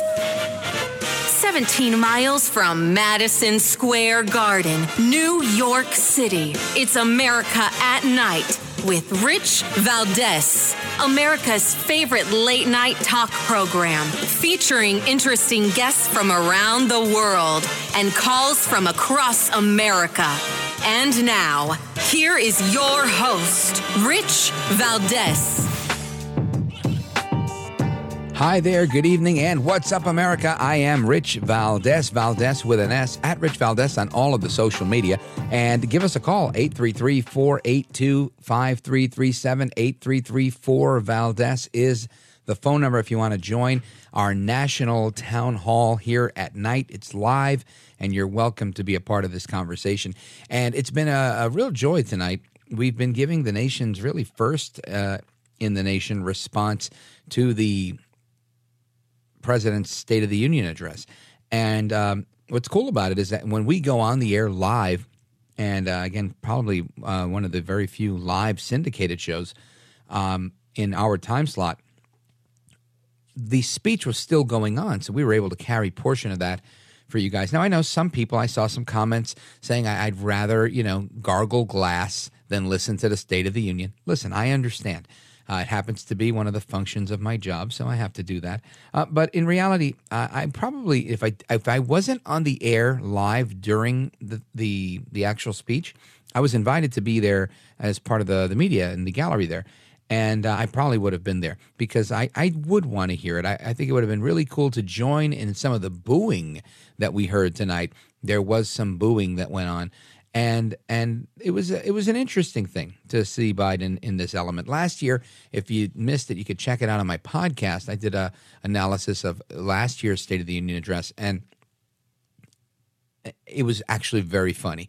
And not to laugh at my own jokes, but the things that he said, it really sounded like he hired a Trump speechwriter and just said, all right, let's use all of those Trump applause lines and use them in our speech. And if you replay that speech or even listen to the episode, really funny when he says things like, we gotta defend the police, not defund the police. That was Joe Biden that said that last year. It's like he becomes a Republican on State of the Union night. And today wasn't very different, but he was a little bit more of himself, and that's why he got booed. But we're going to play some of that for you. And it kicked off when the Sergeant at Arms introduced the president this evening. Mr. Speaker, the President of the United States.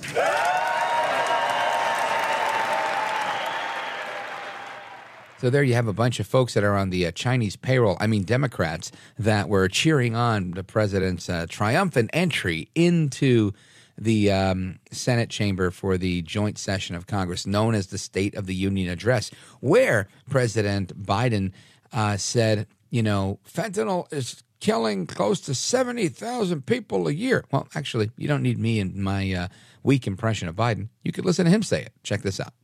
Fentanyl is killing more than 70,000 Americans a year.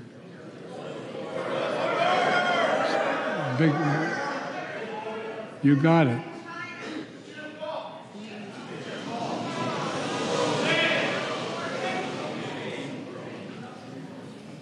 So let's launch a major surge to stop fentanyl production. So there you have it. He says fentanyl's killing more than 70,000 people a year. Republicans yell, "Close the border!" I think and you moron followed that, but I'm not going to say that. And close the border. And he says, "You got it." And he commits to doing that. And he goes on to say, and we're going to work with couriers like FedEx to check and inspect more packages. And I'm not going to discount the fact that maybe fentanyl is coming into the country through FedEx packages. I believe it. I'm sure it can happen. But I doubt very much that is the number one source of fentanyl coming in. Now, of course, if we can crack down on that, we should stop it by all means. But for the president to, it felt to me like he was, just paying lip service to Republicans saying close the border and immediately switching over to FedEx packages. And I'm thinking, maybe the cartels have a great FedEx credit account and, they pay their bill at the end of the month. But I don't think most people are getting their fentanyl that way. I think a lot of people are getting it by way of it coming in through cars and trucks and on the backs of mules and things like that, and maybe even FedEx packages. But I just thought it was a very interesting pivot for him to go from saying, well, we're going to do it this way, but then we're going to go the other way, right? But the border was something I felt was kind of glossed over. Other than that one point where Republicans shouted out, that we need to shut it down, it didn't get much attention, right? He didn't speak about how women, the young women that are crossing the border who are, intercepted by the Border Patrol, are admitting that they're being abused along the way. And this is a very horrible thing, right? It's a very sad thing. And Biden made no commitment to that. He made lots of commitments to other things, and he tooted his horn quite a bit and nearly broke his arm, patting himself on the back. But he didn't talk about how women and young ladies are being abused crossing the border. But Gloria Chavez, she's the Border Patrol chief, she said at a hearing today that she's debriefed many of these young ladies, and they've said exactly that they've been abused. Listen to this. Are there young girls who are being raped in the journey to the southern border? There are cases where we have debriefed many of the young ladies, migrants that have come into our custody at our central processing centers that have said that they've been abused. This is incredibly unfortunate.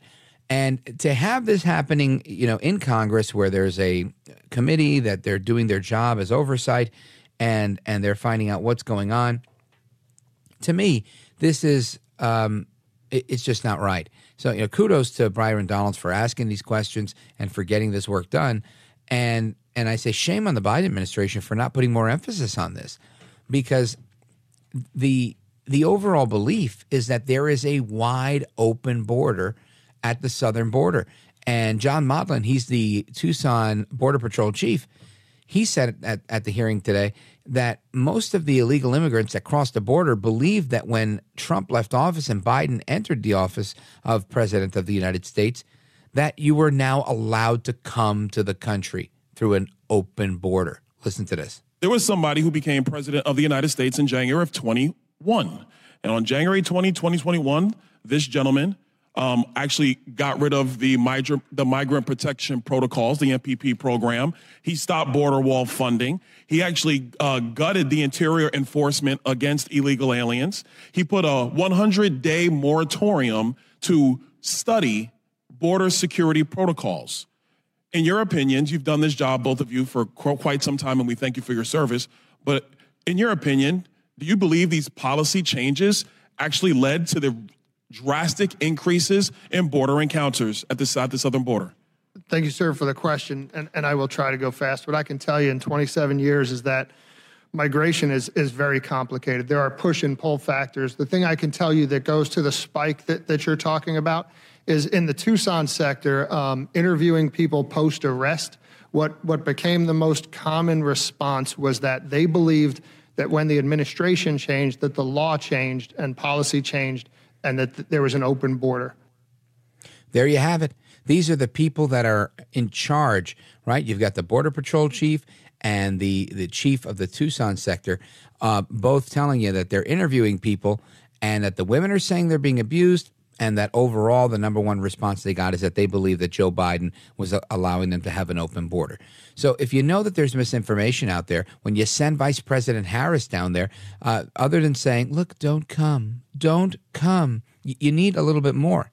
Right, I think you need a more forceful approach, and we're not seeing that approach from this administration. So we're going to continue discussing what Biden did and didn't do, what he did and didn't say in his State of the Union address. By the way, this is the 100th anniversary of the first national radio broadcast of the State of the Union, which occurred in 1923, back when Calvin Coolidge was president. So awesome to be part of that history and provide coverage of that this evening on the radio, live and national here on America at Night with me, Rich Valdez. Don't go anywhere. This is America at Night with Rich Valdez.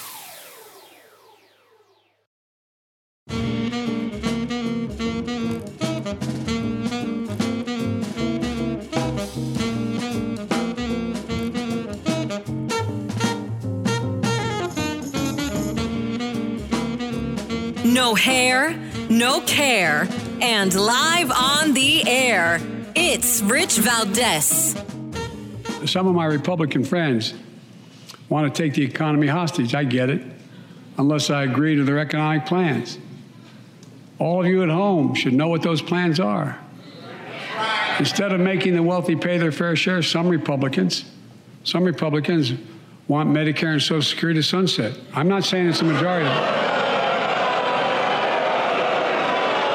Let me give you, anybody who doubts it, contact my office. I'll give you a copy. I'll give you a copy of the proposal. So there you have President Biden trying to take a cheap shot at Republicans, and it backfired spectacularly. While they were all in the room right in front of him, he did it to their face. They gave it right back to him, proving the point that while he's saying some Republicans want to sunset Social Security,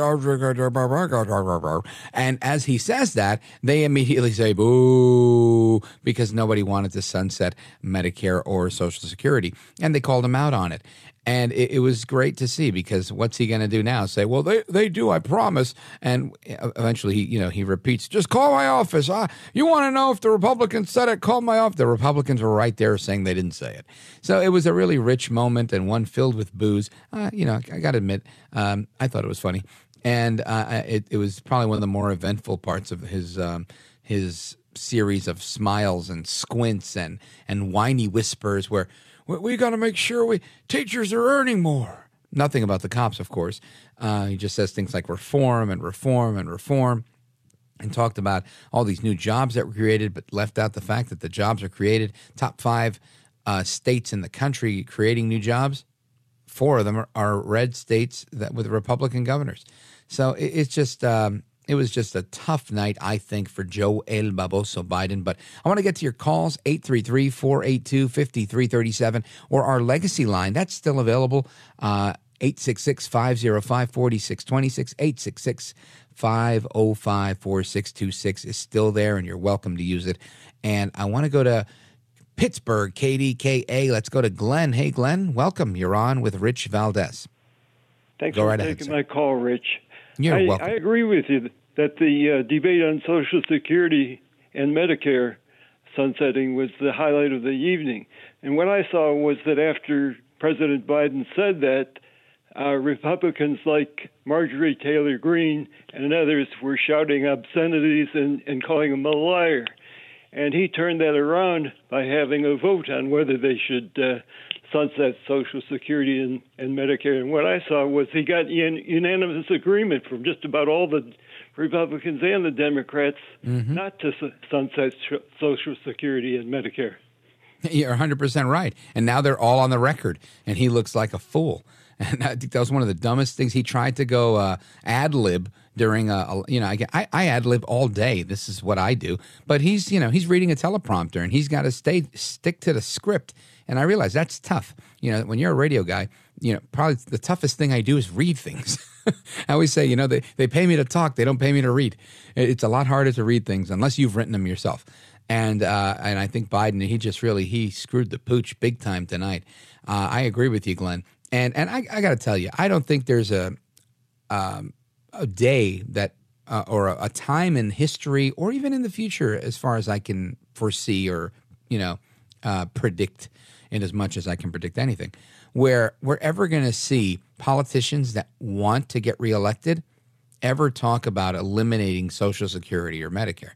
If anything, they'd probably want to expand it to earlier ages and to more people, because they like to provide more government services to everybody, to curry more favor with people. So I just don't think that's ever going to happen, despite, everybody saying there's no more money for it. They'll just keep raising taxes and printing money, and they'll make it happen. They'll raise the debt ceiling. They'll do whatever they got to do. But I don't think they'll ever let it fall by the wayside. My thoughts. What do you think about that, Glenn? I think that Biden was correct. That he was pointing out Senator Rick Scott's platform for the Republicans in 2022, which caused then the Republicans to perform miserably in the election. Well, I don't think it was entirely Rick Scott's. Rick Scott's what he was talking about was not eliminating anything, but I think it was improperly presented that way, and I don't think that was why they really. It really cost them anything. I think it was a combination of things. I do think the Roe versus Wade impact had some impact on it. I think that also had some impact on it. But I think ultimately it was just people were taking the election, in my opinion, for granted, and they just didn't work as hard as they ought to have, thinking that they had it because, I think sometimes you get caught up in your own rhetoric or the rhetoric that you're surrounded by. And I'm guilty of it too. I mean, I'm not going to say I'm not. I make fun of Joe Biden and I say he's incoherent and he sounds like a bumbling idiot. That's why I call him Joe El Baboso Biden. But I really, truly don't believe Joe Biden's an idiot. I think he makes bad choices.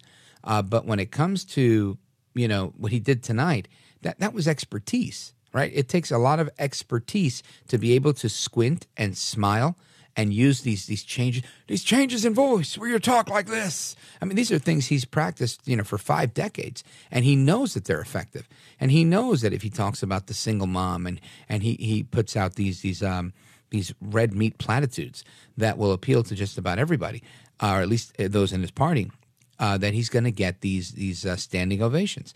So when you're talking about the concert tickets and or the hidden fees when you go on vacation, these are or the stopping cancer with trying to prevent 50% of cancer. Nobody's going to fight you on that. You might get somebody who's going to say, like me, saying good luck. I don't think you're going to be able to pull it off, but I hope you can and I wish you the best. But for the most part, people are going to applaud that because too many people have a loved one that's been afflicted by cancer, and nobody's going to want to poo-poo an idea like that. And I think that's, kind of how he survived most of the evening talking about those things. But good call, interesting points. I appreciate it. Glenn in Pittsburgh on KDKA, much appreciated. Now, let us go to my buddy Frank in Evergreen, Montana, KOFI. Frank, quickly, you have about a minute. Okay, it was about 20 years ago. There was this Survivor show with Richard Hatch, and he was the nudist that bought this match, took his $1 million and built a match in New Hampshire, but then he had to do federal time, and then of course he lost his place in a bankruptcy. But there's a wind chill factor that's really bad out there on the beach right now. I just was wondering if anyone's seen him lately. Or is he wandering around with Biden? I believe that he, I don't know. Actually, I'm looking at the wrong Richard Hatch. So we'll find out if he's on Rehoboth Beach with Biden. Because let's see here, just to see. It looks like he's still around. There's another Richard Hatch, an actor, who died in 2017. But this guy seems like he's still around. But anyway, thank you for the call, Frank. I appreciate it. I'm not sure where we were going with that one. That one went over my head, excuse me. But there is more to come straight ahead on your calls. State of the Union, special edition tonight, and everything else we're talking about. Give us a call, 833-4-VALDEZ, 833-4-VALDEZ. I am Rich Valdez. We're coming straight back to you.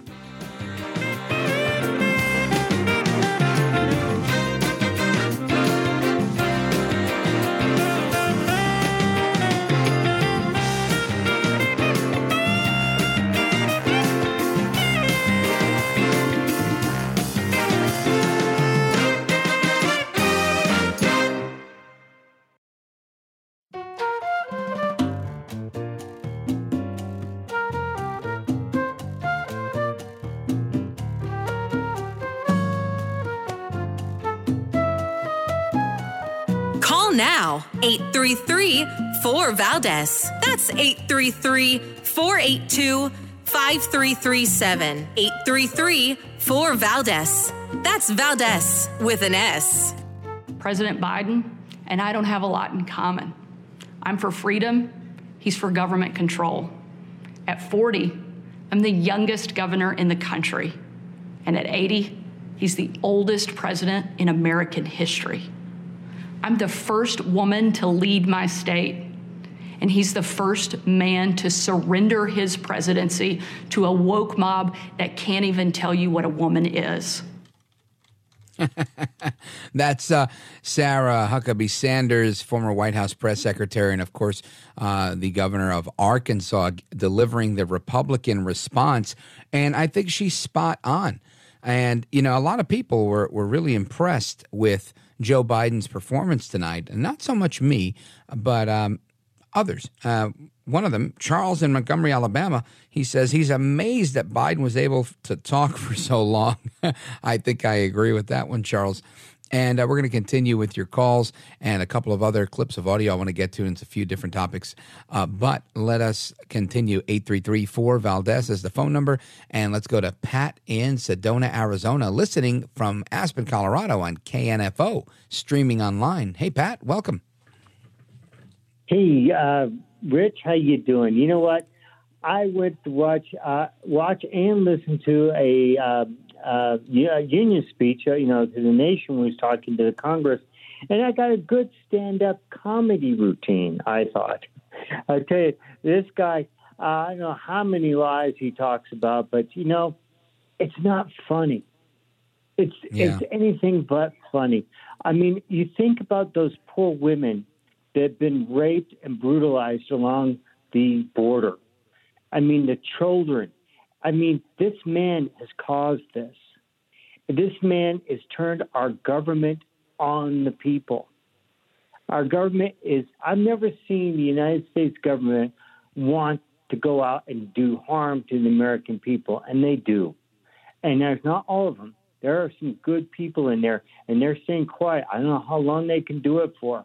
But I'll tell you, it's and all the boos and the cat calls and the liar yellings and stuff, that's embarrassing. This is our government. This is the government I fought for. And you'd think we would have a person up there that we could all respect, and we can't. That woman in Arkansas, she hit it spot on. I mean, that woman was great. I mean, fantastic. Republicans, they come out strong. They have great ideas. But, I mean, it's just like I don't know, maybe the Republican Party is split like they say. I mean, maybe there's some guys in there that are just like Lindsey Graham. He's pretty much a good liberal Republican, and he gives a lot of hard times. Our favorite guy, I always forget his name, but I always remember his nickname that you give him, the Turtle. And Mitch McConnell. Mitch McConnell. I mean, these guys are not for our country, and they represent a party that wants freedom and wants everybody to have personal responsibility. But, man, I tell you, it's with this balloon thing that this happened. My goodness. And they tried to turn it on Trump. Oh, my goodness. They tried. And, boy, did they get caught and did they backpedal. All the journalists say, oh, yes, this happened. And you know what? They forgot. They were supposed to report this to the commander-in-chief. That's who Trump was. He was commander-in-chief. And they backpedaled and said, oh, no, this didn't happen. This didn't happen. Because that's treason. And that you can, it's, I don't know if they'll ever do it, but execute a military man for treason like that. Mostly they just throw him in the Crossbar Hotel in Leavenworth. But I tell you, it's that thing with the Chinese. I mean, you wonder how... You're talking about the spy balloon? I just want to chime in. I don't think they'd ever be able to get... They wouldn't throw the president in Leavenworth because the commander-in-chief is always a civilian. So Leavenworth is kind of reserved for military people. So I don't think that'll happen. But I agree with you that I think, it's a little hasty and it's tough and we're not used to making these outrageous claims. But it may not be so outrageous to suggest that somebody, maybe not Biden, but somebody, somewhere in the hierarchy of our national security apparatus, in my opinion, has given aid and comfort to our enemy. And, for the treason statute to work, we have to be in an act of war with them. We're not. So I don't think that would fly. But it is seditious, in my opinion. And, again, my opinion doesn't count because I'm a talk radio guy. And, you would need a Merrick Garland or someone in that capacity to be able to bring that. And it's a shame that we don't have someone that would take that stand. And it's also a shame, I just want to add to what you're saying, that it's also a shame that we have people that would go this far and flirt with the edge or with the line of treason or sedition and really be that friendly towards what they like to call our adversaries, and I'll call our enemy China. And there's others. And it's scary to me. It really is. It's scary to me to think that we allowed this to go on, this spy balloon, for as long as we did, and blow it up only when it's, super convenient for the Chinese. After they've had a week of spying, great. Here we are. Yeah, Pat, I think you bring up a lot of great ideas and a lot of great points. And the only way I think we get past this is by getting rid of the Democrats. And whether you like Republicans or not, they're the only people putting up the fight, right? Yes. It's like, I'll be the first one to say it. We've got a spy balloon gate coming up. Yep. I tell you, it's not funny, but what could be in those balloons? A lot of people say, well, it could be a nuclear weapon, but you know what? It could be COVID, because I do believe COVID came from China. I do believe it. Yeah, I just don't know if the balloon is able to disseminate it or not. But again, we won't ever know what is in that balloon because we destroyed it over the water instead of destroying it over, over Frank from Evergreen, Montana's house, where we could, go there and retrieve whatever fell down from the sky and investigate. So the whole thing seems fishy to me, and I'm really disappointed. Pat? Very convenient. You there? It's very convenient. Yeah. Amen, my friend. All right, brother. Well, thanks for the call. I appreciate you listening. It's always a pleasure to speak with you. We're going to get to the rest of your calls and more straight ahead. We got a couple of clips of audio and some headlines. Some of them funny, some of them a little bit sad, but either way, we're going to get to them. Don't go anywhere. I'm Rich Valdez. This is America at Night with Rich Valdez.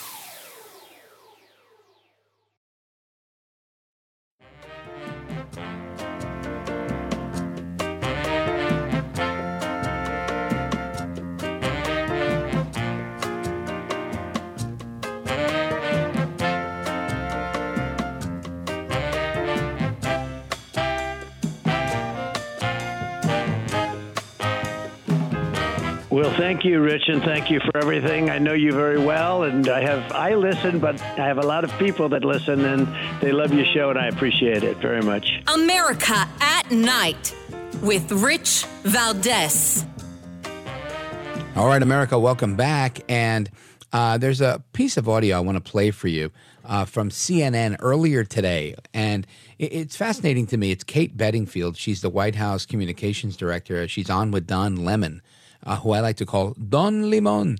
And her and Don Limon are discussing what's going on over the course of 2023 and over 2022 and into next year. And she starts saying, look, people are going to start to feel the impact in 2024. And I'm thinking, this is not a good pitch to the American people. Listen to this. Why aren't the American people feeling it? Because the polls are showing that the American people are not feeling that. Is that the issue with the president? Is that the communications office? What is going on? Well, remember where we were when President Biden came into office. We were in the depths of a pandemic. The economy had ground to a halt. Inflation was creeping up, not just here, but around the globe as a result of the pandemic. And so the president took quick action, meaningful action to start rebuilding this economy from the bottom up and the middle out. And the choices that he's made have, again, led to historic job creation, historic low unemployment, and people are starting to feel that around the country. But as the president would be the first to say, and will say tonight, we're going to keep talking about what those impacts mean. Over the course of 2023 and into 2024, people are going to start to feel the impact of some of the major legislation that we passed, the infrastructure law, the Inflation Reduction Act that's lowering prescription drug costs and lowering energy costs for people. People are going to start to feel the impact of that. So people are going to feel the impact in the next year or two. I think people are feeling the impact right now when they try to buy a carton of eggs. And it's these types of weak responses from folks in the Biden administration that are causing guys like Don Limon to ask those questions. Again, I got a transcript of that right in front of me. His question was, why aren't the American people feeling that? Because the polls are showing that the American people are not feeling that. Is that the issue with the president? Is that the communications office? What's going on? Basically saying, you keep saying things are going so well, but they're not going well. And that's Don Limon from CNN. The Democrats are questioning what's going on with Joe Biden. Now, earlier we had a conversation with former Governor Scott Walker, who joined us in the first hour, and we talked about the State of the Union, and he pointed out this poll by ABC News that 4 in 10 Americans say they've gotten worse off financially since Joe Biden took office. And this is the most that we've ever seen in the ABC News Washington Post poll dating back 37 years. And this is fascinating to me, right? And it goes on to say that, he's done worse than even Trump did, right? At the same time, it was Trump was 44%, Biden's higher than that. And the number goes up even more when you talk about Democrats that don't want him to see him be reelected. That's an ugly number. Let me see if I find it again. 6 in 10. So 60% of Democrats, or those at least are sympathetic to Democrats, say that they do not want to see Biden nominated again for the job. And that's higher than just half of Republicans who would rather not see Trump as their party's nominee. So not looking good for Biden. Not looking good at all. Let us go to North Carolina, WTKF. Matt, go right ahead, sir. Hello, Rich. How are you? Wonderful, brother. What's going on? Can't miss your show. Thank you. I appreciate your listenership. You're welcome. The State of the Union address in Biden's case should be called the State of What I've Done Wrong address or something like that. I could say worse words, but how I'm destroying America address, you pick whatever you want to pick. But I think we need Trump back. What's your opinion, sir? Yeah, listen, I think I missed the Trump policies, America First policies, pro-growth policies, policies where he deregulated so many things from the EPA and other entities in Washington where, this is how you get growth. Reagan said it best, get off my back and out of my pocket. Once that happens, when big government becomes more hands-off and, in effect, smaller government, you see things happen. One of the things you see happen is people make more money. As people make more money, they spend more money, and the government takes in more tax receipts. So it's a win-win-win for everybody across the board. And we've seen it with John F. Kennedy. We saw it with Ronald Reagan. We saw it with George W. Bush, and we've seen it with Donald Trump. Yet there's still people that, reject the idea, and they say, no, because trickle-down economics doesn't work. That's a falsehood. And they create this name trickle-down economics. There's no conservative or Republican out there that pushes the notion of trickle-down economics, and it's because they try to make it look like Republicans are creating an economy for the people at the top of the pyramid, and that it's to trickle down. Now, there is truth that if there is a tax break given to business owners, of course, business owners have employees, and that will trickle down. But this is not something that was created by any Republican or conservative. This is what Democrats used to try to sell their story that you build the economy from the bottom up, and you do. Just like you're building a house, because in reality, it's mom and pop starting that one little store that becomes a second, bigger store and a bigger location. Now they got a warehouse. Now they expand to online sales, and voila, they've got a huge business on their hands. That's the American dream, and we see those things happen time and time again, and we saw them happen a lot during the years Trump was in office. Now, of course, this COVID-19 pandemic really screwed things up. He went along with the shutdown. And, following the science, the advice of Deborah Birx and Dr. Fauci and the people that were around him. And voila, we have this problem, right? And again, I don't blame the problem entirely on Trump. I'm just saying, the economy was shut down. We went through it.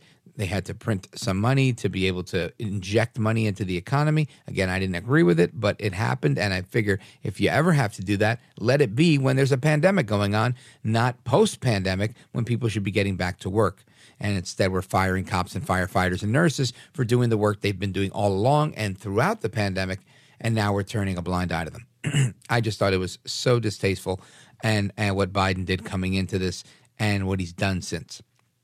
Bad place to be, but I'm glad that Trump did what he did.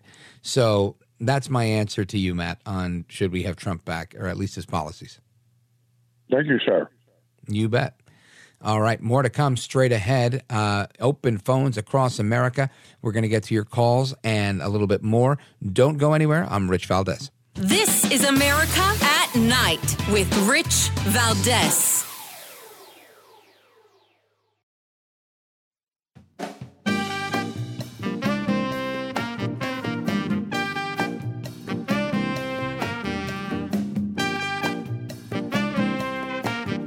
Voted best head of hair in live late night radio 6 years in a row. It's Rich Valdez.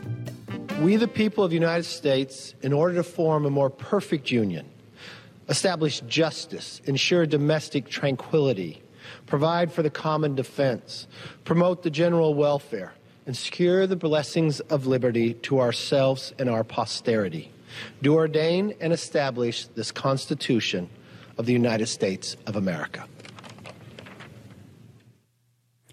All right, that is Speaker of the House Kevin McCarthy reading the Constitution today on the floor of the House because they're taking a stand against what's going on in the Biden administration.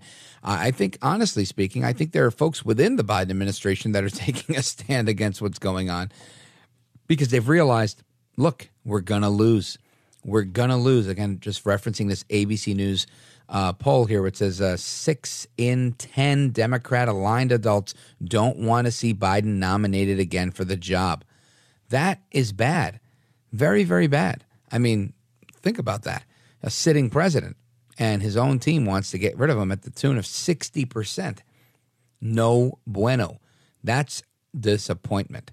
Let's go to our buddy Paul in Zanesville, Ohio, WHIZ. Paul, what's going on, brother? Hey, good evening, Rich. Yes, I Likewise. was pretty disappointed. I think it was a bunch of hogwash about what he said, and I was really disappointed in his response to the border crisis because that's pretty bad. And this notorious balloon that floated by, I don't think he said a whole lot about that. I think I caught most of the speech there, the address. But, I can just hear. Paul, I think he made a statement where he said, and when our adversaries like China want to test the sovereignty of the American people or the American whatever, we're going to protect our sovereignty. And he got thunderous applause as if he was some sort of General Patton. Yeah, and I must have missed that part because, I do have to go to the bathroom now and then. But anyway, I can just hear him on that balloon right now, getting on the radio. And here's how it goes. hey, Xi Jinping, yeah, hey, you guys done looking? Yeah, we sure are. Why don't you go ahead and shoot that balloon down? Roger, we'll go ahead and do that. You know, I mean, for that balloon to float over like that, you know, come on, man. Something's up there, but I was pretty disappointed. And he's, you know, about inflation and so forth. All those jobs were brought back because of all the jobs that were lost with COVID. But let me tell you something. This is about the most alert I've seen him in a long time. He did look pretty alert tonight. I'll give him that. He did. I agree with you. He also looked like he had a fresh face of Botox or whatever fillers he's using. The poor guy, he's giving it his best shot. He's looking good for 80. And what are you going to do? I mean, we've got to get rid of this guy one way or the other. Hopefully it's, you know, his own people will help push him to the side, put a wonderful candidate. People say, oh, it would be terrible if Kamala. I would love to see Kamala get into this race. Boy, imagine that. Kamala versus El Trompito. What a race. Paul in Zanesville, I want to thank you for your call. Ladies and gentlemen, until the next time, hasta la próxima. I am Rich Valdez. You take care, have a good night, and God bless. And we're going to do it all again tomorrow on America at Night with Rich Valdez.